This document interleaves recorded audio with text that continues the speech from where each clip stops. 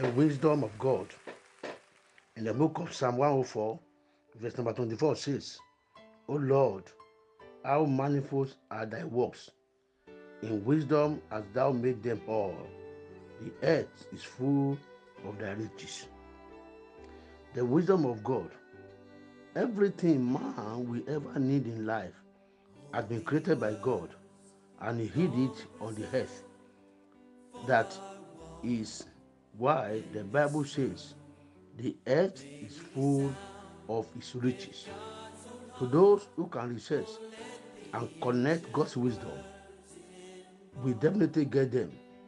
When you get at God's riches, you will also proclaim, O Lord, how manifold are your works. The work of God are many, done in wisdom. Therefore, I connect you with God's wisdom. Go and get those riches within the earth in Jesus' name. Go now and get them for your benefits. From today, the fullness of God's riches will become yours in Jesus' name. Everything you touch and handle this year 2024 with God's wisdom become prosper in your hand in Jesus' name. Your business, your ministry, the wares you are selling, and every other thing that are legitimate in your hand become prosper in the name of Jesus Christ.